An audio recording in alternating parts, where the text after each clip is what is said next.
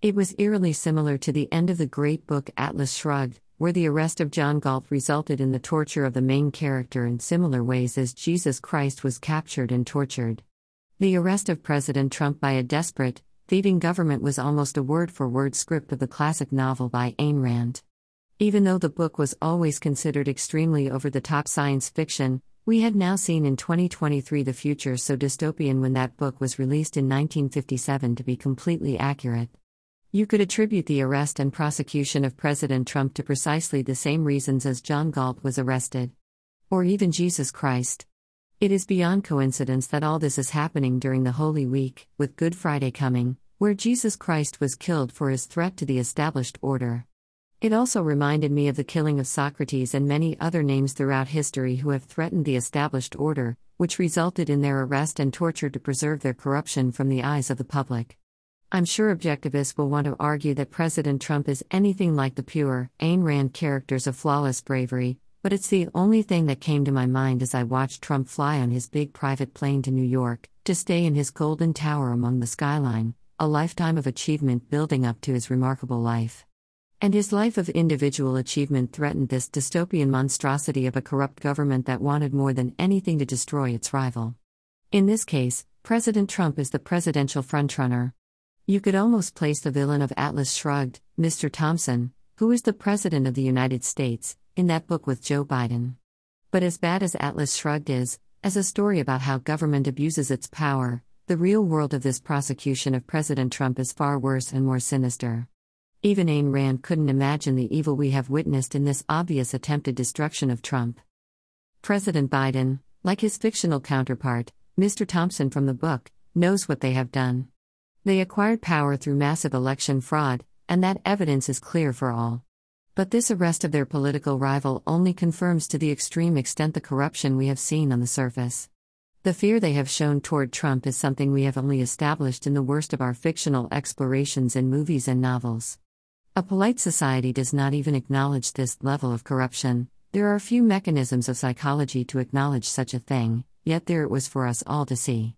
Trump being arrested by a phony legal premise and having his fingerprints taken and paraded around as a captive of tyrannical authority. It was the evil of a state-controlled government intent to suppress the ambitions of all people everywhere to the same sacrificial government as we have seen from the Aztecs, the practitioners of human sacrifice in the land of Canaan, or the cannibals of the South Pacific. These despots of tyranny only know one thing, which is governed by the dominant, the most power-hungry, and the most corrupt, and they seek to destroy any rivals to that understanding. Ayn Rand's book about these forces has always been one of the best to put the finger on this very evil power and explain it to an audience as a work of philosophy that no human society had ever managed to capture. This tyranny was explored but not very well understood in the story of Christ. History has watched so many characters who take on an enormous persona for personal freedom emerge through history only to have the established order seek to preserve itself emphatically. But there hasn't ever been a work of art that so intensely captured the nature of that evil than Atlas Shrugged. But where I have always thought that the end of Atlas Shrugged had John Galt compromised from the overall theme of the book, this arrest of President Trump was an awakening that I never thought I would ever see happen in the human race. Literally, the entire world watched. There was never a bigger stage, a more extensive example of abuse, of tyranny where all the stops of corruption were pulled out and laid naked on the stage for all to see. It almost had the theatrical impact of the play Equus, where the characters appear nude for the audience to tie their mind in knots from the morality of it all. Or the immorality of it instead. This arrest of President Trump is how the book Atlas Shrugged should have ended. Trump was bigger than the small-minded people seeking to arrest him.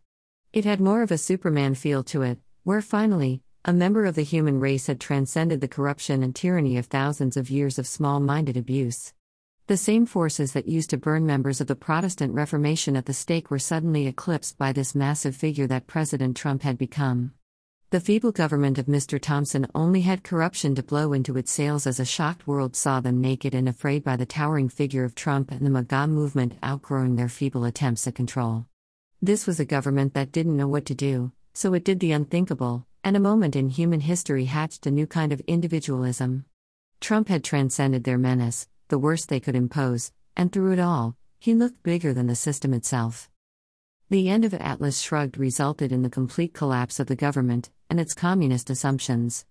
The deal John Galt offered to the tyrannical government that imprisoned him was for the losers of existence to get out of the way of the producers who essentially were responsible for making everything.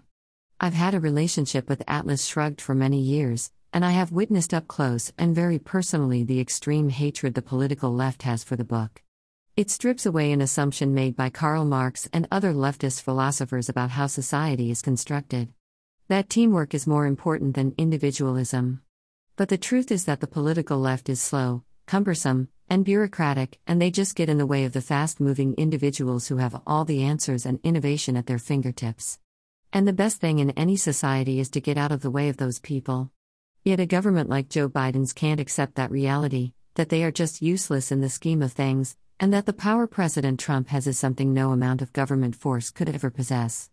And in their attempts to maintain that power over thousands of years of attempted government, they had never succeeded.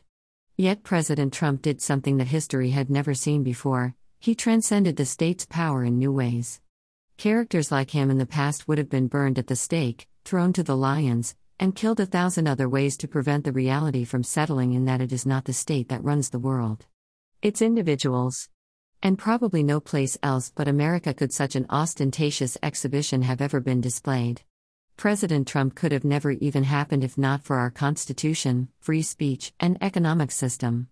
And because he did, he grew into something that even the most corrupt government in the world had lost control of. And that is a sequel to Atlas Shrugged that I have always wanted to see. It's better than the book, and the future is much less bleak because of it. Rich Hoffman. Click to buy The Gunfighter's Guide to Business.